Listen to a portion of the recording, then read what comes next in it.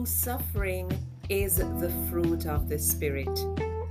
We read in Galatians 5 verses 22 and 23 that the fruit of the Spirit is the combination of 9 Christ-like characteristics: love, joy, peace, long-suffering, gentleness, goodness, faith, meekness, and temperance. Unlike love, joy, and peace, long-suffering doesn't sound all that inviting, does it?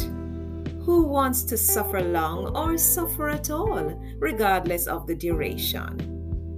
But yes, this Christian virtue has its important place in the composite Holy Spirit fruit. Long-suffering, the consistent companion of patience, reminds me of the jack tree. It keeps you looking upward. This tall tree bears a large, interesting fruit with thick, grid-like green skin.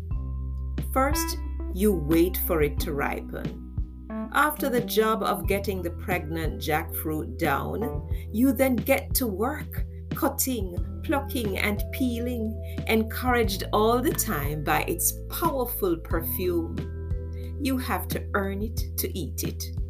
I forgot, you must also put up with the stain. Sounds like long-suffering? Or patience? But it's all worth the wait. Those sweet, pulpy, tender, golden lips of jackfruit. Even the seeds can be eaten when stewed.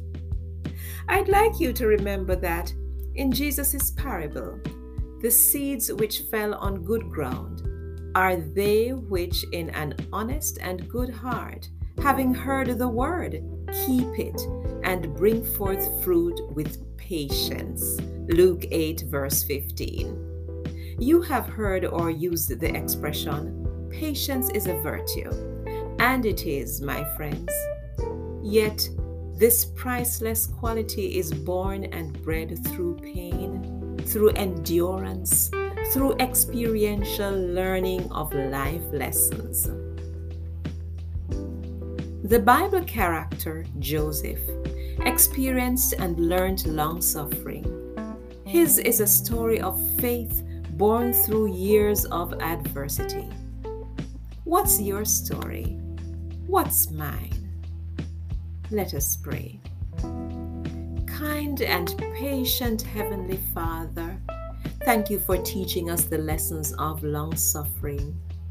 We give you today our burdens, grief, and pain, knowing that the sacrifice you desire is a broken spirit, and that you will not reject a broken and repentant heart, O God. Psalm 51, verse 17. Please produce in your children the holy fruit of your Spirit.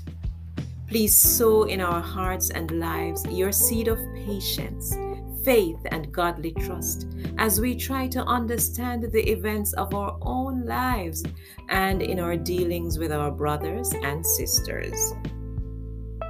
In awe, we contemplate the patient anguish of your own dear Son for our salvation, and we give ourselves to be transformed by His grace.